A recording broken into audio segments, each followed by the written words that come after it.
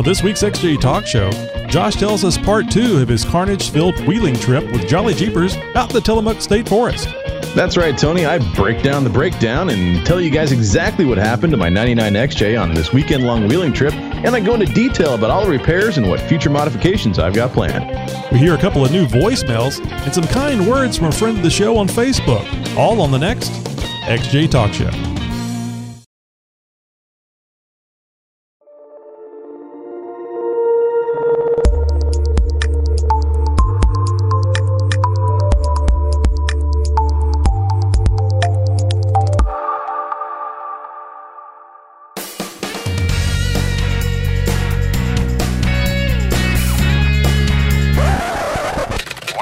Broadcast for an important XJ Talk Show news break. Hot summer weather and the 2014 Jeep Cherokee. These and other things that will kill you coming up right after the show.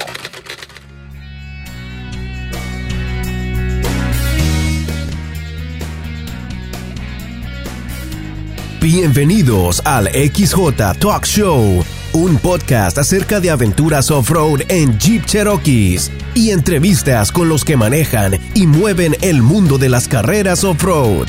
Ahora, aquí están sus presentadores, Tony y Josh. So funny. Hey, this is Tony, and this is the XJ Talk Show, the premier podcast about Jeep Cherokees and all things that go bump in the night. No, not really. Just made that up. Anyway, this is episode 140, and here is my very cheerful and back-ached co-host. Oh, boy. Yeah, no, I'm ibuprofened up and ready to go. Hey guys, this is Josh. You know me as NW99XJ or Northwest 99XJ over at xjtalk.com, and well, that's why we're here. As Tony said, the web's most premier Jeep site. I like to think so. So if you guys don't recall, last week we deviated from the norm, and the norm is always a wide open term here on this show. But we didn't do our standard little segments. We actually just spoke about Josh's wheeling adventure, or maybe a misadventure. We're going to find out more tonight. But anyway, we're going to complete that saga, hopefully, tonight. So we're going to, again, deviate from the norm and continue talking about the fun. And it was fun. It's an adventure one way or another. If you don't lose a finger in shop, it's always, it makes for an interesting story, and things get fixed and continue on. Yep, and when we left off, guys, I was about, a little more than halfway through the adventure and hadn't gotten quite to the good part yet. So we'll roll into that here tonight. We're going to try and get to a little bit of Amazon You Bought What as well. We got a review to share with you, fellas, and, I think we may even have a voicemail we can squeeze in here as well. So we'll see if we can't fit everything into 1 hour. It might be hard, and I'll try and keep things as short and fast as possible. Well, I'll tell you guys, like I tell my wife, I'm a man, I can make it fit. There's a few jokes in there that I just can't touch because this is supposed to be a family-friendly show. Yeah, well, you got it, because that's exactly the way I meant it. She's come a long way in her understanding of smart-ass sexual innuendo. In the window. And it's been in the window before, too. That breeze felt nice. I said, let's go ahead and just dive right into it, because I don't know if we're going to be able to have time for everything. So I'll just briefly do a quick recap. If you guys missed episode 139, well, you're going to have to go back. Go check us out over at the xjtalkshow.com.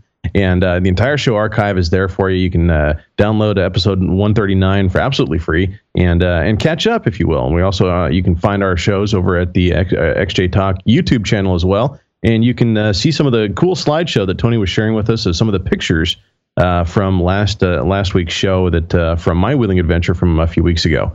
So we don't have picture capability to share with you guys tonight, so we're going to try and do something a little different and use some technology in some technology. And I'm going to be holding up my smartphone and kind of sharing some pictures with you via webcam. So they're not going to be super detailed, certainly not high definition, but it'll at least kind of give you an idea for the live viewers and for those going back and viewing the YouTube show from the YouTube channel, sort of what I'm talking about. So where we left off, I'll just briefly recap. This wheeling adventure was an annual event This is like the 63rd or something like that. I don't know. It's with the Jolly Jeepers, who is the oldest Jeep group or Jeep club, sanctioned Jeep club in all of Oregon, and potentially even in the nation, if not the West Coast. The Jolly Jeepers have been established since 1961 or somewhere around there. So they've been around for quite a while, and they put on one heck of an event. It's a weekend-long event. They only accept 100 vehicles into the event, and I've been lucky enough to be a part of this for the last 4 or 5 years or so. So it was an adventure even getting to this event. I was a week behind in my schedule. I thought I still had another week to prep for the Jeep, prep the Jeep for the show, and I didn't. And it's not a show really; it was more of a run. So it was a last minute ditch effort to get the Jeep ready for this, and I had a laundry list of things to do, and I didn't quite get everything done, but I got most of the important stuff done.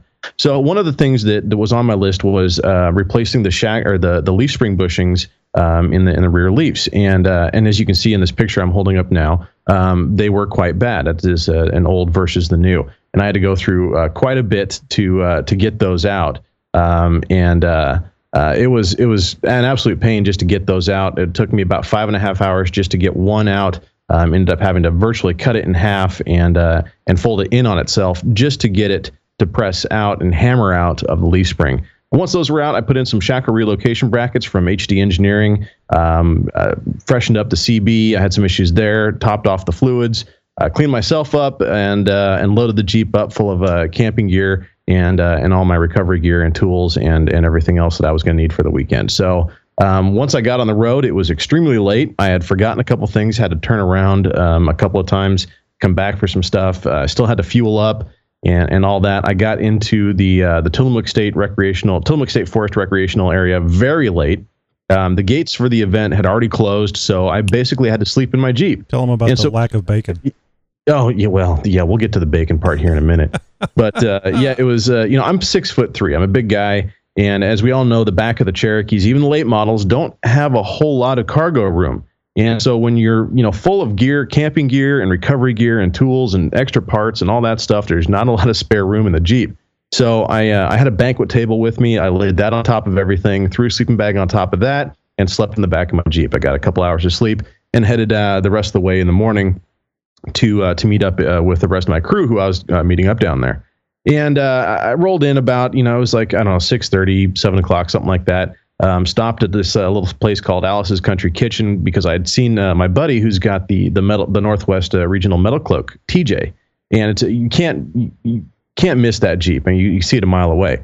So, quick, flipped a Yui in the middle of the road and went down there, and they were just finishing up. So I didn't get a chance to get any coffee or any bacon for that matter either. And it was, all right, well, we got to go. So, okay, well, I'm here. And so it was, rally into camp really quick, unload all the camping gear, load back in the recovery gear and the tools, strap everything down and get ready. And off to the staging area I went. The first day was very interesting. Out on the trail, we hit the very first trail. We had been, off-road all of about 15, 20 minutes, and we had a CJ shear off both of his spring mounts in the back. And so the axle was just sitting there flopping around.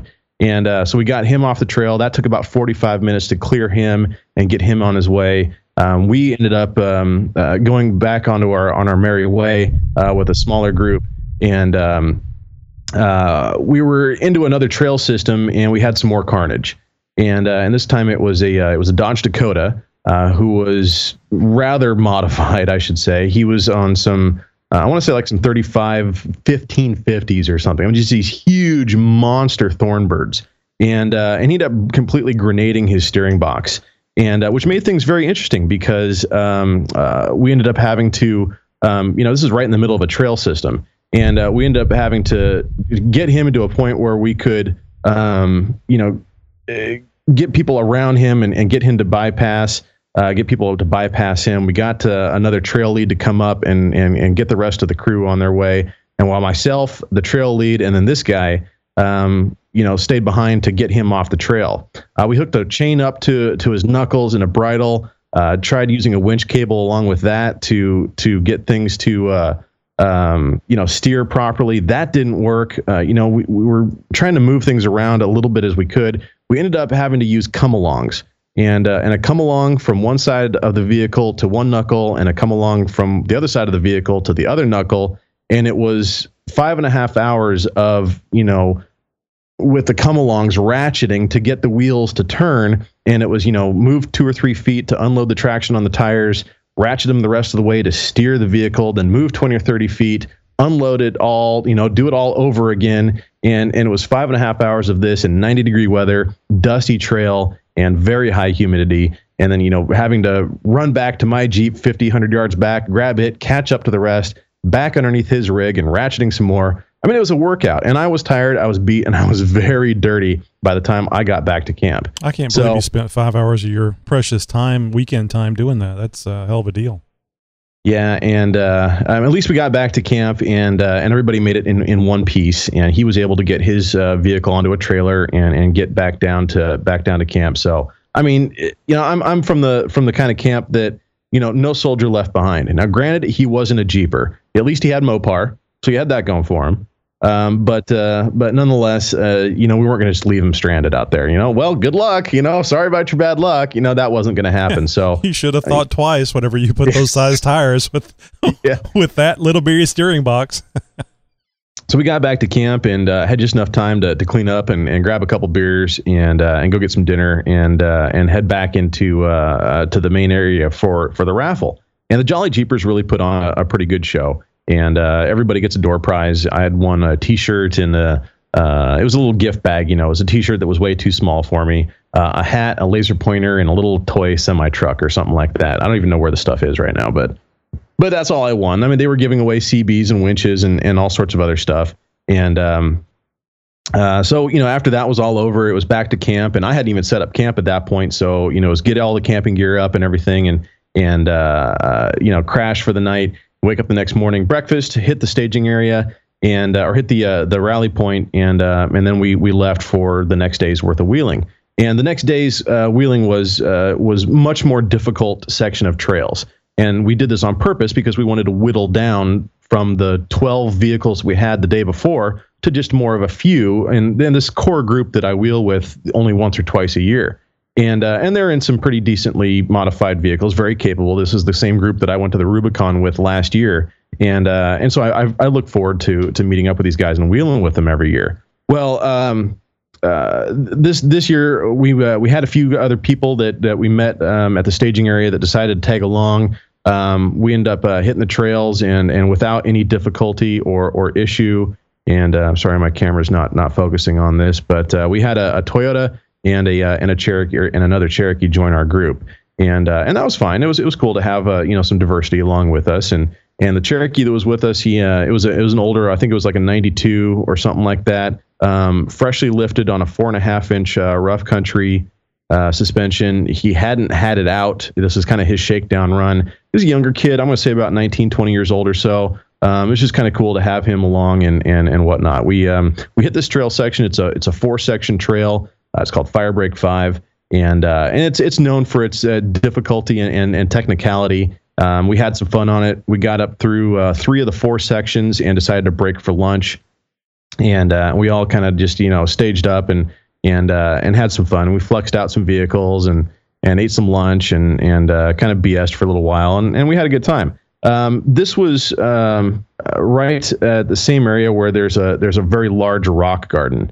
And so this rock garden we decided to play on. I mean, it's part of the trail system, and as you can see, it's just nothing but big rocks, and it's a lot of fun to play on, and you get a chance to really flex out the Jeeps and really kind of test the vehicle's capabilities. It's a very technical section, and we have a lot of fun on it. And with the Metal Cloak TJ and my buddy in the $65,000-$70,000 CJ7.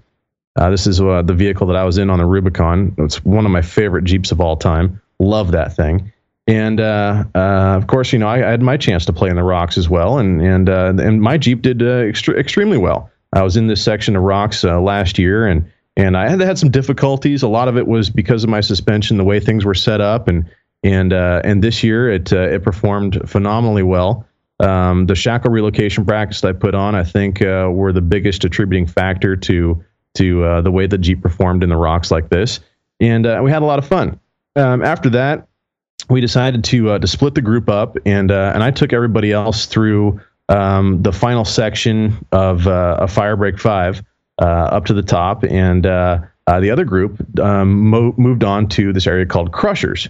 And Crushers is it's a triple black diamond. It's one of the highest rated difficulty level of trails that we have in the Oregon area, and it's basically just a giant field of boulders.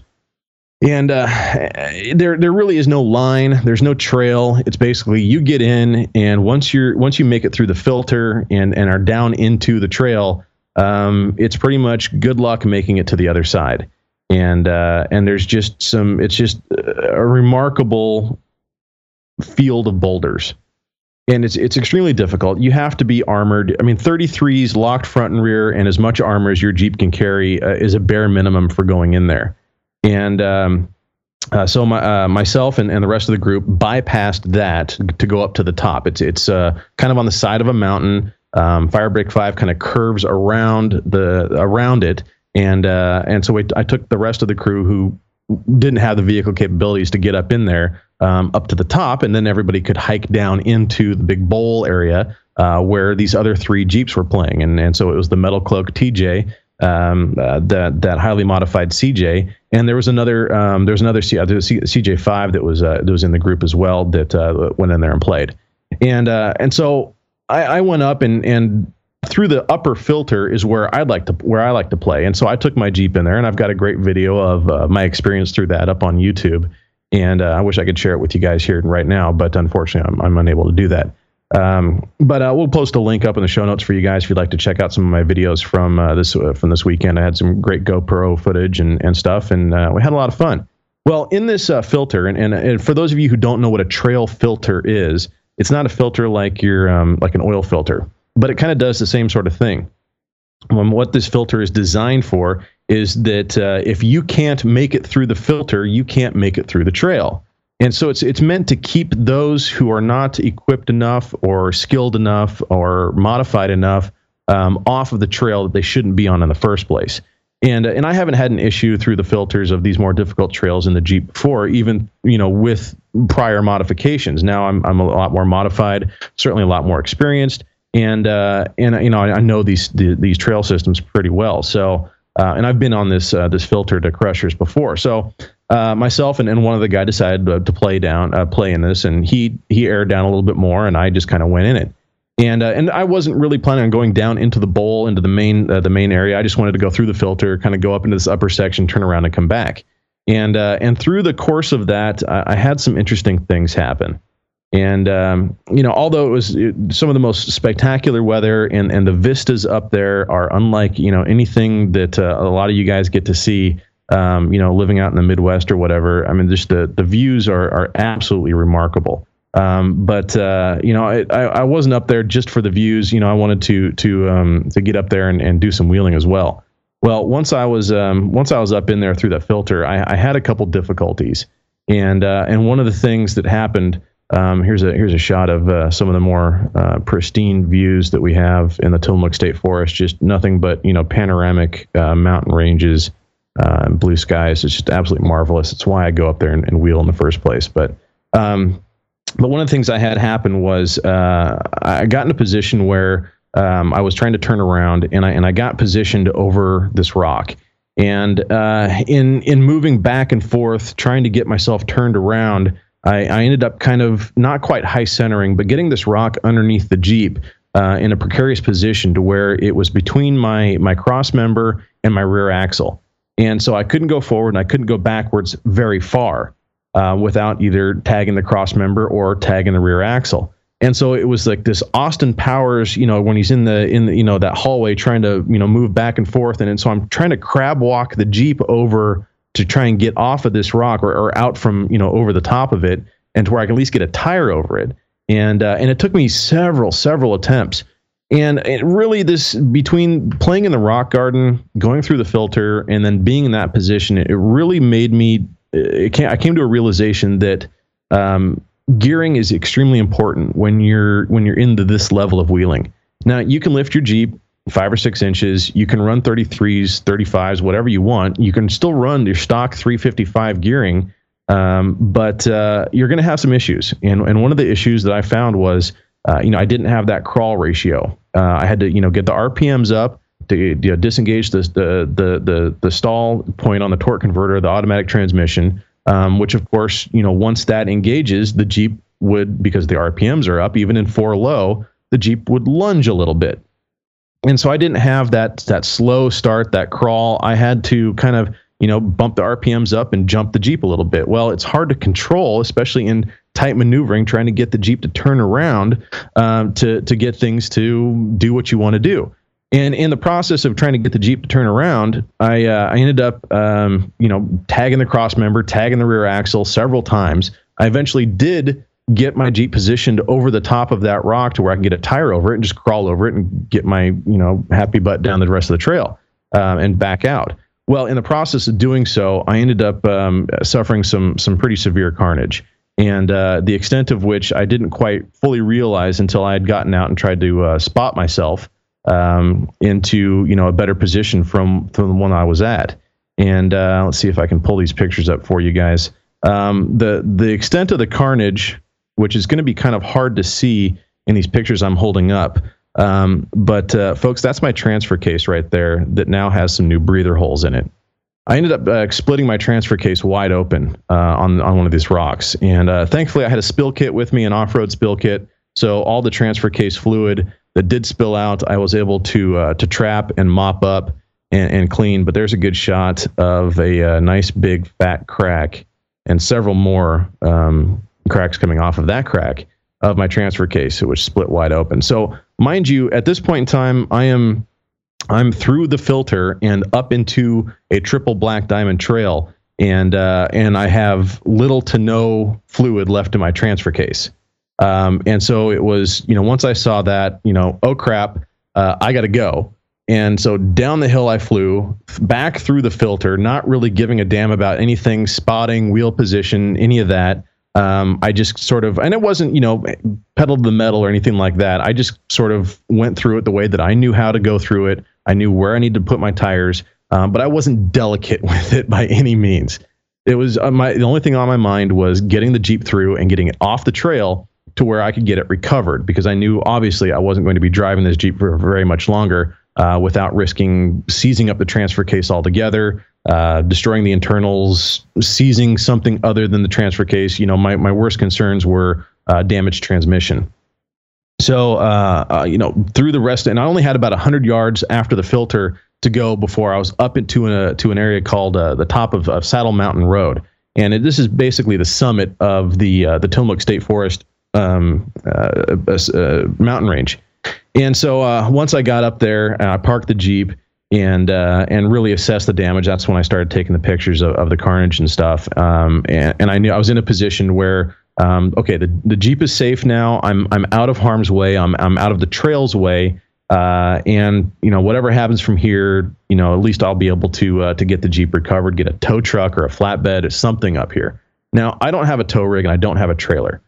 So I was at the mercy of those around me to lend a hand, and I hate being in that position.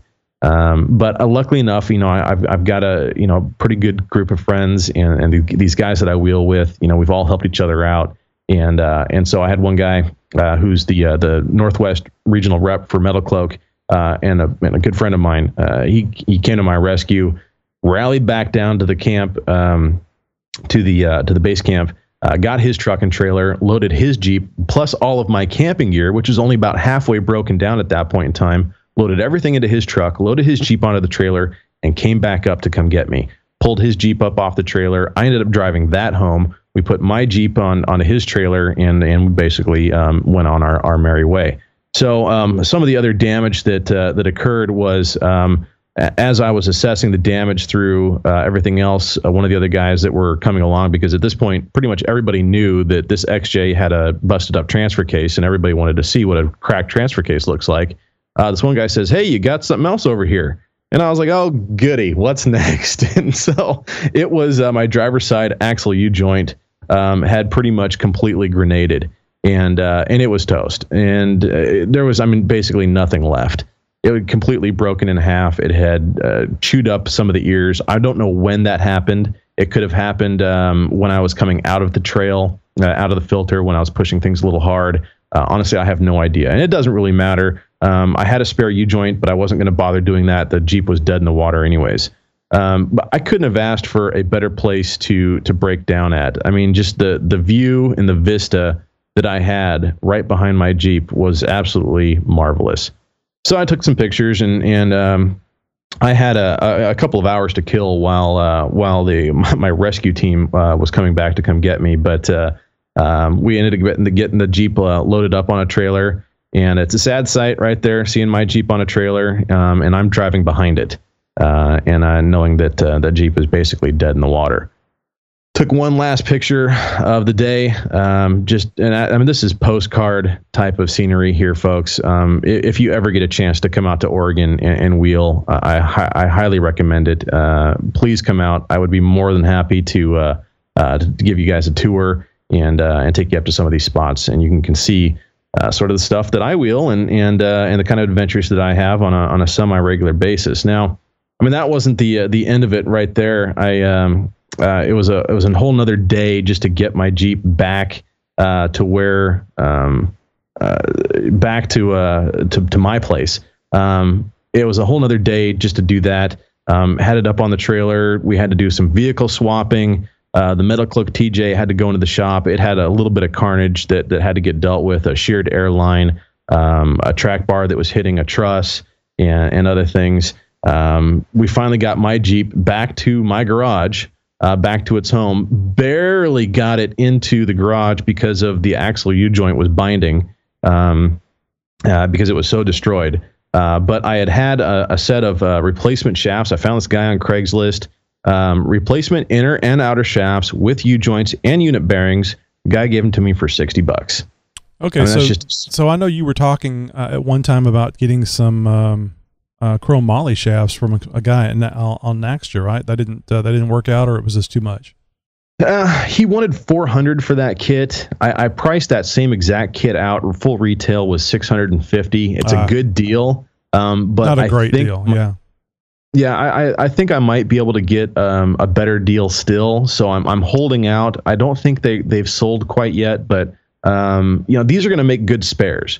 I don't have any really heavy wheeling trips coming up. I might go out wheeling this weekend. I have a big show that I got to do. It's the Salem Jeepers Summer Jam. It's down in Salem, Oregon, Oregon State Capitol, and it's a yearly show. This is like my third or fourth year with this show, and so I got to DJ that. And that was the thing, is the mad dash to get this Jeep fixed so I could load up my DJ gear with it into it and do the show.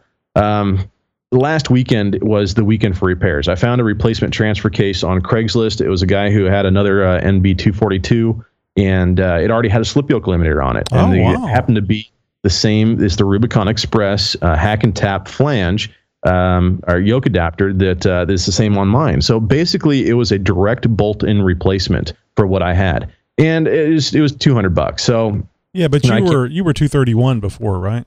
No, I was 242. I didn't realize that. Yeah. So, and that was a whole adventure to get that transfer case. Let me stop you real quick. I don't think this had anything to do with it, but the audience may wonder. Do you think that the transfer case cracking in half had anything to do with it being the perceived weaker NP242? Absolutely not. Really, what it came down to was, I mean, the 242 and the 231 cases are almost identical. The only difference are the nose cones of the output shaft, and of course the internals having the viscous decoupler inside of them, giving them the ability to run full-time four-wheel drive if you so wish. And this is different than the the 249, I think it is, that you find in the Grand Cherokees, which is nothing but full-time four-wheel drive or four low. Mm-hmm. That's basically all you get with those. So this gives you the option of two-wheel drive, four high, four low, and full-time four-wheel drive. Now, it's not my favorite transfer case by any stretch of the imagination, but it's what I had in the Jeep, and it's what I wanted to go with, because if I did do a 231, I would obviously have to do a slip yoke eliminator because of the lift that I'm at right now. And the 231 slip yoke eliminator and the 242 hack and tap style that I have now are with substantially different length. So with a short shaft kit on a 231, the whole transfer case assembly is much shorter than the 242 with a hack and tap. And so my driveline combination that I've got right now wouldn't have worked. Now, would I have liked to have done that? Yes. I didn't have the time to do it, and I didn't really want to spend the money right now on a new driveline and stuff, especially when I've got some stuff in the works as far as putting together a heavy-duty transfer case. Well, you had a limited amount of time, too. So you had a limited amount of time. So actually, like you say, this worked out perfectly. So getting the old axle shafts out, I was able to see just how much damage was really done. I mean, there's a shot of I think that is I can't remember if that's the short or the long shaft. It's the driver's side, so it's both short shafts. So I don't remember if that's the outer or the inner shaft, but that U-joint's basically broken in half. And of course, the ear is the ears are completely toast, and the U-joint cap is completely blown off. And the ears are stretched out. Here's a good shot of that U-joint cap just completely disintegrated. You can see it just sheared right off, just blew that thing out. So do you think it broke in half and then the damage occurred, or do you think it came loose and then through the binding it broke in half? It's the age-old question: which came first, the chicken or the egg? I thought you might be able to see something on there, or maybe remember hearing something, but I guess not. No, and honestly, I didn't even know that this had happened because, up to that point, the Jeep was still rolling. I didn't hear any clicking or notice any binding on that corner as I was, driving out of the trail. But here you can see the needle bearings inside the knuckle, just all, sitting there on top of my Alloy USA ball joint, which ended up taking some damage unto itself. Oh no! Well, when that U-joint went, the whole axle assembly dropped because you didn't have the U-joint suspending the two halves of the axle there together anymore. So it dropped on top of that ball joint. And here you can see it actually scraped away some of the top of my ball joint along with the grease zerk. Now these are greasable ball joints. And it actually kind of damaged the top of it a little bit. Now I'm able to clean that up, and I'll go ahead and chase those taps, extract what is left of the grease zerk in there, and get that all fixed up, and it should be good to go. Got the replacement U-joint or the axle shaft, and I just put the entire assembly in there, the shafts, the U-joint that's in there, and the unit bearing, just to get me by for now. It's not pretty. I wouldn't wheel on this. But at least I've got a spare if I need to, and the Jeep is back on the road. Next up was the transfer cases, or the replacement transfer case. So I pulled the transfer case out, cleaned up the old one. The old one there is obviously the one without all the dirt, and or the old one is the one with the dirt and the red rag sticking out of it. And the new one is cleaned up with some simple green and some elbow grease. And got that all ready to bolt in. I didn't want to bother with doing splitting the case open or anything like that. When I met the guy to pick this thing up, I spun it, I worked it through the gears, everything seemed to work okay. So I really wasn't too terribly worried about the condition of the case. Everything seemed to be okay. The chain wasn't rattling against the case itself. Everything turned and spun, so I was like, hey, this should be good to go. So I pulled my old case out, put the new case in, and did a fluid change. And when I pulled the drain plugs and started draining the fluid out of the new case, the fluid was very brown, very dark. I could tell it probably hadn't ever been changed. Mm-hmm. The guy didn't take very good care of this 242, I seemed, or it may have very well been abused. So as the fluid was draining out, and I don't think it was quite full of fluid, it was probably half to 3/4 the way full of fluid. As it got down to the last little bit of fluid, it started to turn a little sparkly.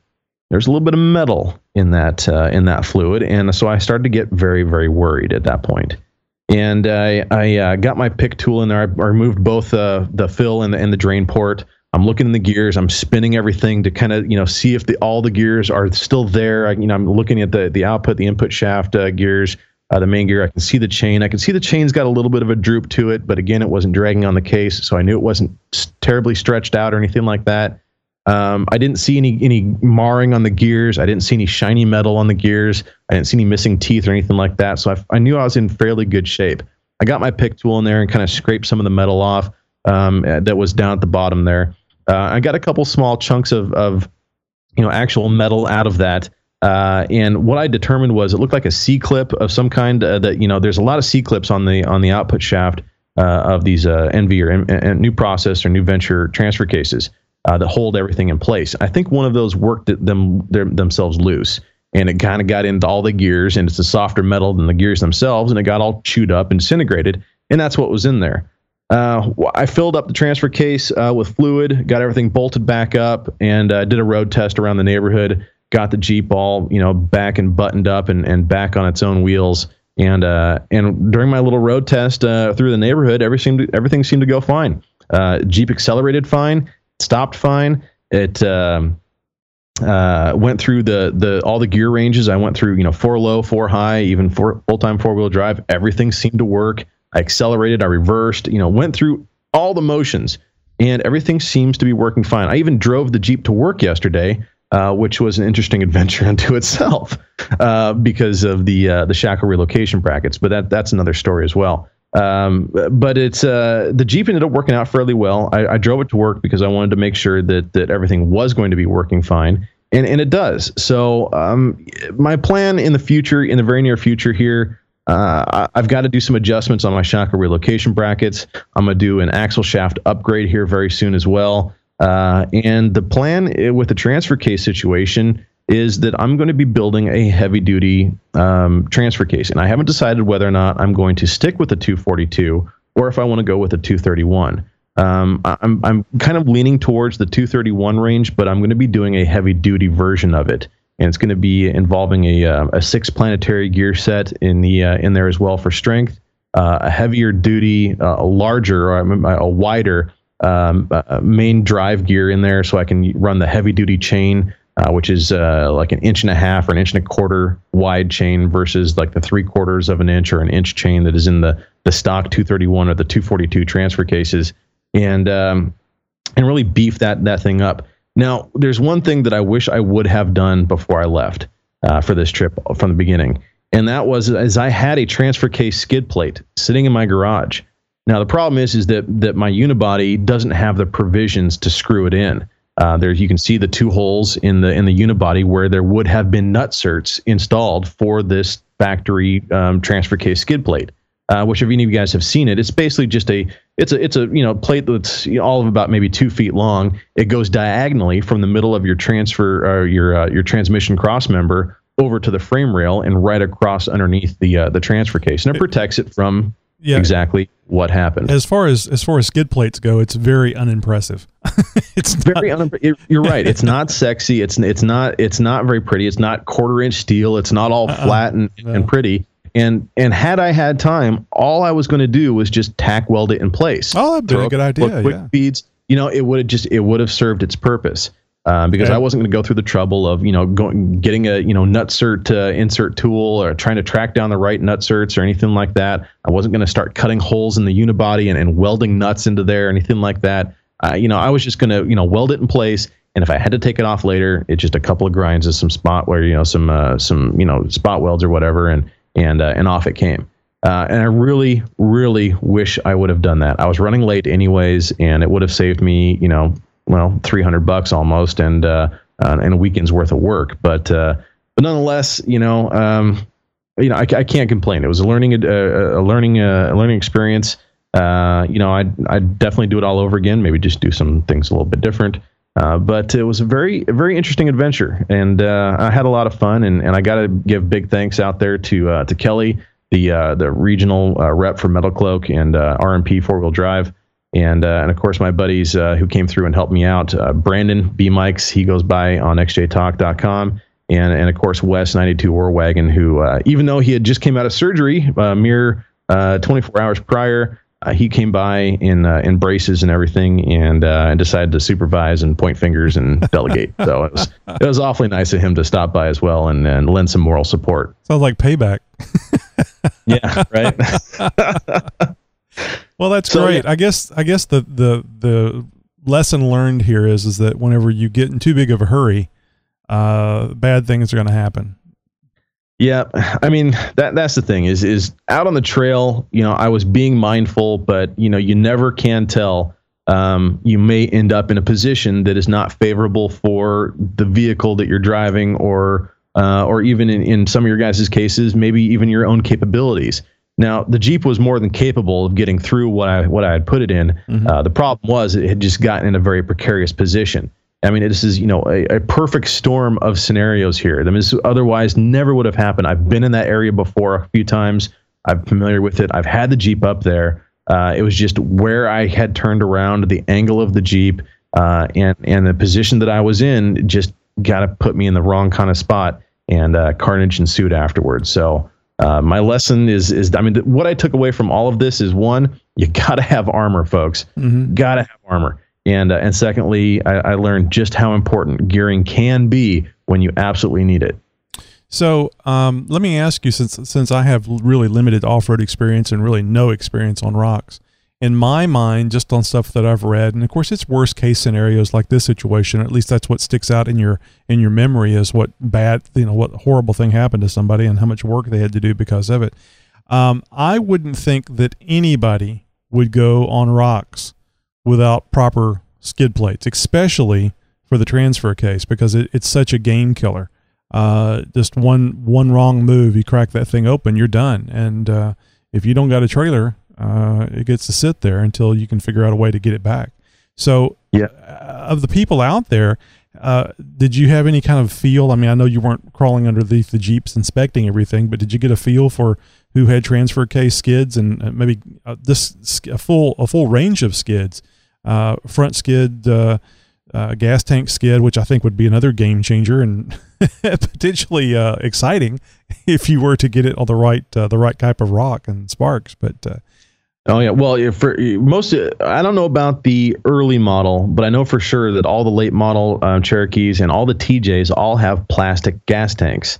And that's why it is so important. I mean, I've been saying for years that the two most important pieces of armor are, one, rock rails, because I mean, you can hammer out some dents here and there of fenders and things like that.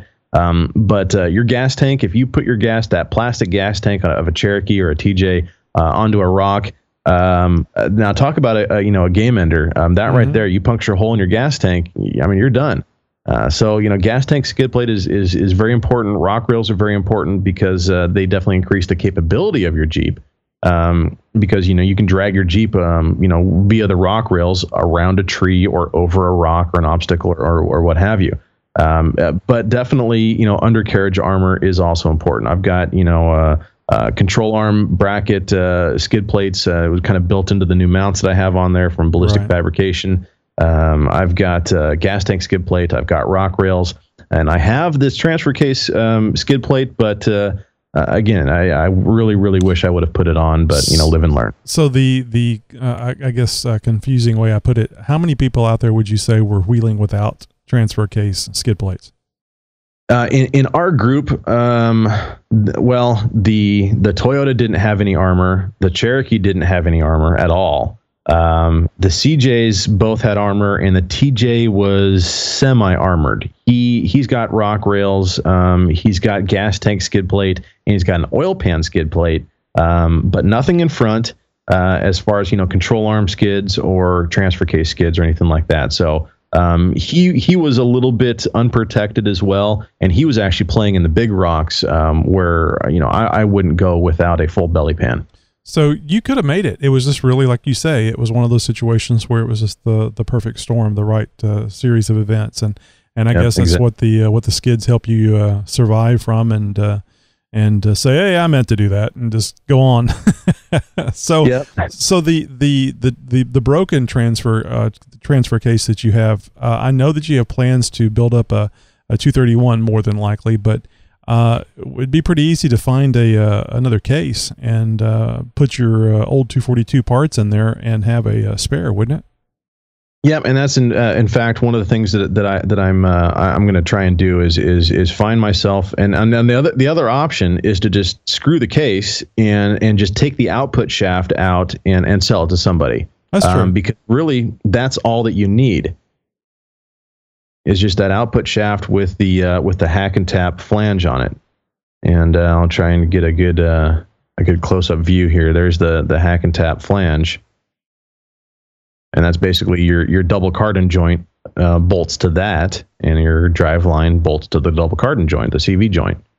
So that's it's a lathe modified output shaft. It's basically what you would get from Tom Woods if you were to buy their 242 slip yoke limiter. They have a different flange kit. It's more like the 231 transfer case, but a 231 slip yoke limiter. But that's basically the same thing. So yeah, it's obviously I can't salvage the case, but I'm going to at least salvage the guts or salvage the output shaft and move on. Excellent. Well, glad you made it back. Glad you got it all pieced back together, and hopefully it'll hold together long enough for you to make longer term changes with it. Yeah, indeed. Well, I think we got a little time here. Should we you want to do the voicemails or get into Amazon You Bought What? Well, how many voicemails do we have? I've only got. I would imagine Nikki G has got some stuff to share with us. Yeah, we have a pretty interesting one too. Just a couple. Let's hit the voicemails. Sure. Hey, this is Tony, and this is Josh from the XJ Talk Show. We want to thank you for calling our 24/7 voice line. Yes, we do. Just leave your first name and your question or comment. There's no guarantee, but we may play your message on the podcast. Oh, and don't worry about keeping it clean. We'll take care of that. Now it's your turn to speak at the beep. Hey, this is Nikki G. And just listening to the podcast/YouTube channel. And I find it very interesting of Josh doing all the rock crawling stuff, and I enjoyed the pictures of it. And but I just want to say that is not for me. As you know, my Jeep has no cup holders. So any beverages I have has to be lodged firmly in my crotch. And going over rocks and bumps and stuff like that will cause it to spill, make it look like I wet myself. And then everybody will call me pee-pee pants again. So, again. No thanks. I'll just stay to the paved roads. All right, gentlemen, I will catch you later. Have a good one. Bye. Yeah, I like that again. Hey, this is Nikki G, and listen to the podcast and the post show where you guys talked about the Tony and Josh show, and I have left thousands of voicemails on that line. So whoever has that phone number now probably thinks I'm crazy. But I'm going to call and apologize to them and inform them. And I've got you on speakerphone on my phone. I'm using my crappy Verizon work phone to call them. I'll put them on speaker. The phone works. And we'll see how it goes. I hope you guys can hear this. It's ringing.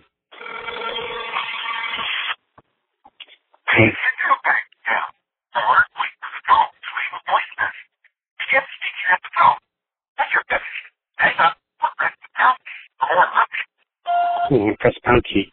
Hey, this is Nikki G, and I've been leaving voicemails for the Tony and Josh show. It's a podcast about two functionally illiterate guys. It's a pretty good podcast. You should check it out. But this used to be the number for them, and it is no longer. So I apologize for leaving all these crazy voicemails. I'm really not insane, although a lot of people argue that. But while I got you on the line, let me ask you, can you tell me why 7-Eleven has locks on the door if they're open 24 hours a day?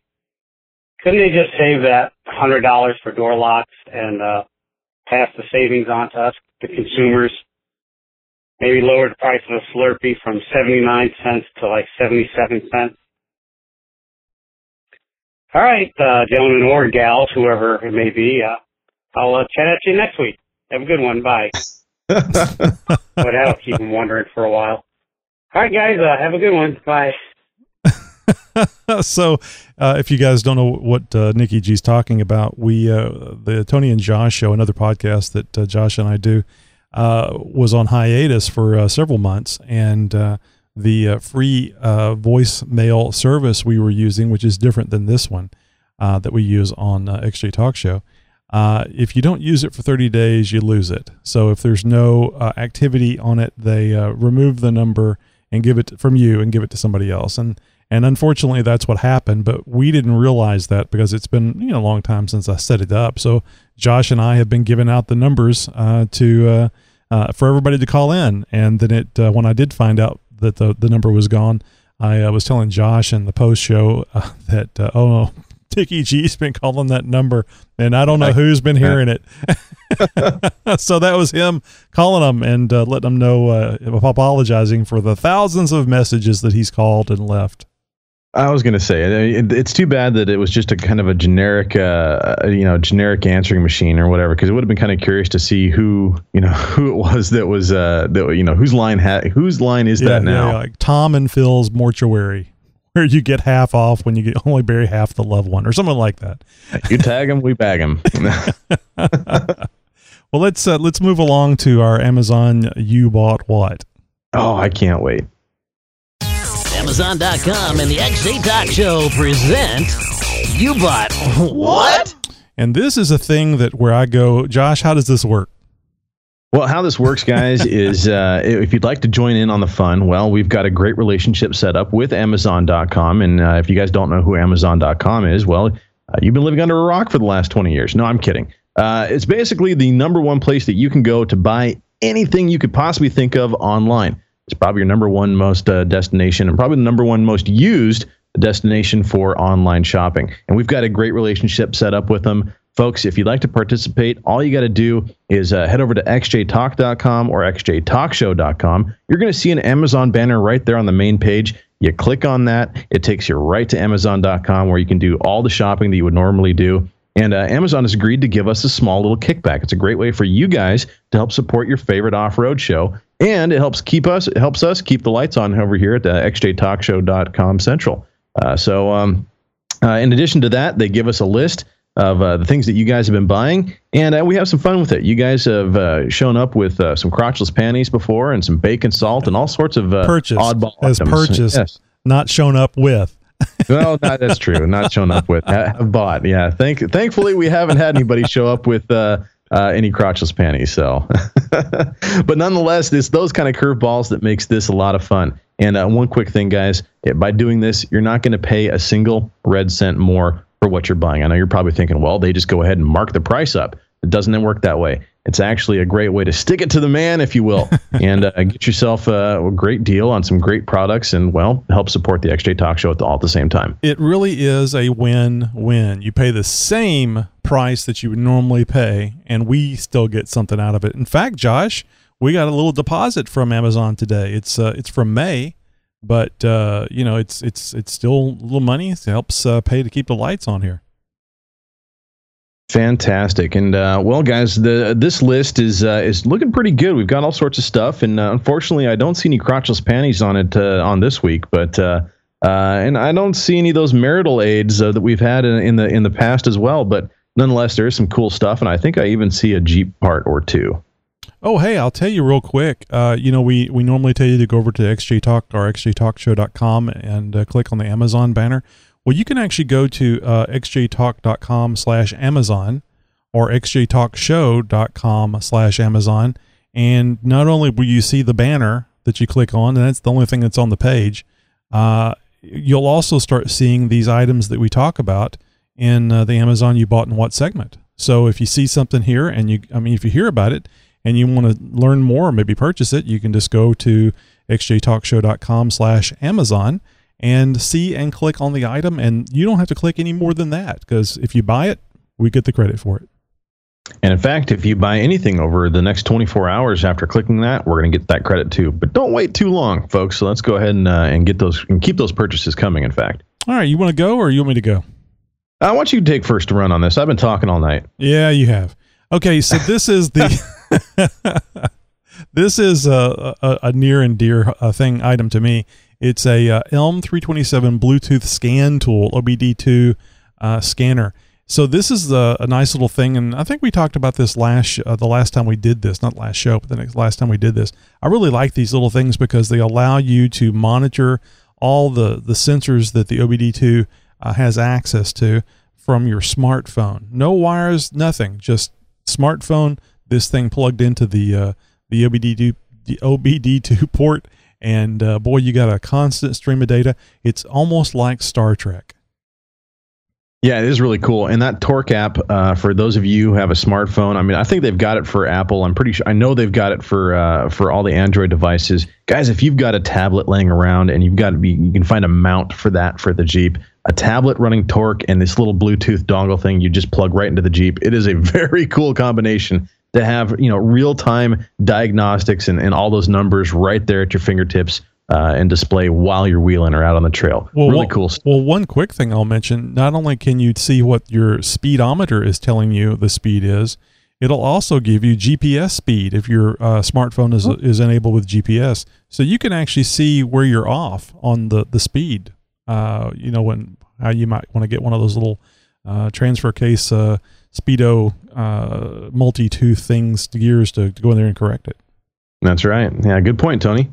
Well, here in continuing the automotive section, we have an ACI 99300 windshield washer pump. That's a good combination to have because, when you're out on the trail, there's nothing better than a clean windshield. No. There's a truck stop joke in there somewhere. I'm sure there's all kinds of jokes in there. I was even going to go ahead and do some self-deprecation on that one, but I'm going to go ahead and leave it alone. There you go. So this probably is some Jeep-related stuff, and we always like seeing people going to Amazon and buying Jeep-related replacement parts. Lord knows they always need them. This is a Dorman hood latch, and I'll just go ahead and add in the Dorman hood release cable. If you ever have a problem with your release cable, heaven help you getting that hood open. Yeah. Yeah, and on Jeeps, and especially like the like the YJs, they were notorious for having bad release cables, or TJs rather, and the XJs, same thing. Early model XJs, always sticky hood release cables, and so it's nice to have these get a fresh one in there every now and again. So here's one. Somebody might be having some cooling issues. I've actually seen a couple posts here recently on xjtalk.com of somebody having an issue with some heating or some cooling issues rather, trying to keep the temps down on their own Jeep. And this is a GMB 110 to 1080p. I don't know if that's horsepower or pressure, PSI, but nonetheless, it's a high performance series water pump. It's only $50, and that's a pretty good deal considering it's on Amazon. Yeah, and this is pretty cool. This is a book, and I'm just going to go with this one. This will be our last one for the evening. We got to wrap it up. But right. Today, today being such a hot day down here in Texas, and Steve 4.3 LXJ in our chat room said it was 102 there in the area of California that he's in. So anyway, this book seems aptly named "The 98.6 Degrees: The Art of Keeping Your Ass Alive." Man, anything over 80 degrees. Just found out what you bought. Oh my God, I just can't believe that made it on the list. Sorry, Josh. That's all right.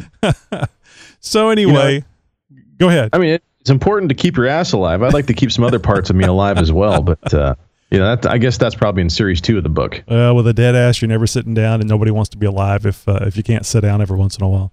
So, I just wanted to mention the reviews that we did get. So, Josh, why don't you give us those real quick? All right. Well, we got just one this evening. It's from a guy named Daniel Bryant. He's a fan of or a friend of ours on Facebook, and he wrote in, "Love the XJ Talk Show. You guys are awesome." And he says, "I listened to it and find it to be interesting and very helpful and great entertainment as well."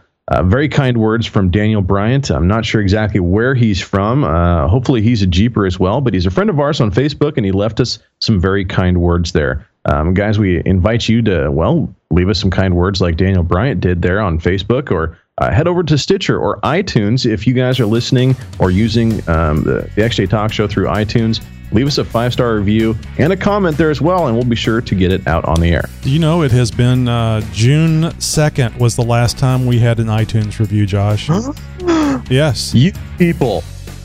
How dare you leave us hanging like that? No, I'm just kidding, guys. We appreciate all the support that you have been giving us. If you'd like to call in and, well, give us some kudos just with your own voice, you can do that too, like Nikki G has done many, many times. Yes. Even if you had a short joke or like to get in for your own interview for a wheeling adventure you've recently had, give our 24/7 voicemail line a call at 530-675-4102.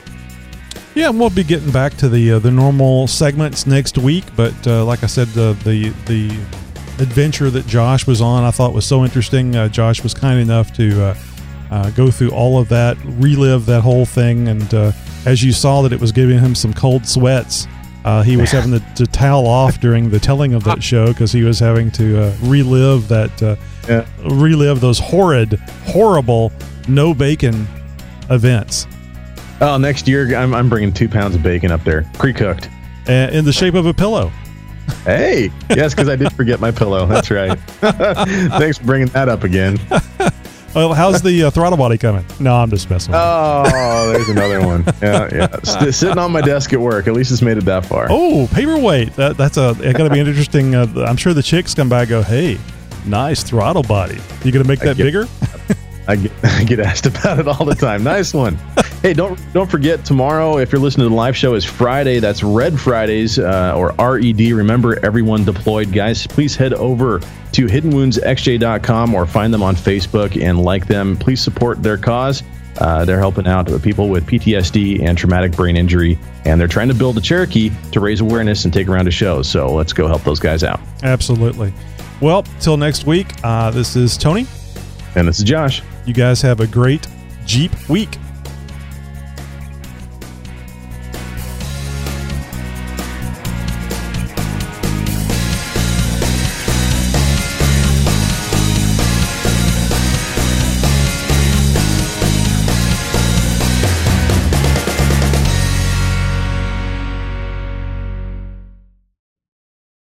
My name's fucking Audrey, kid.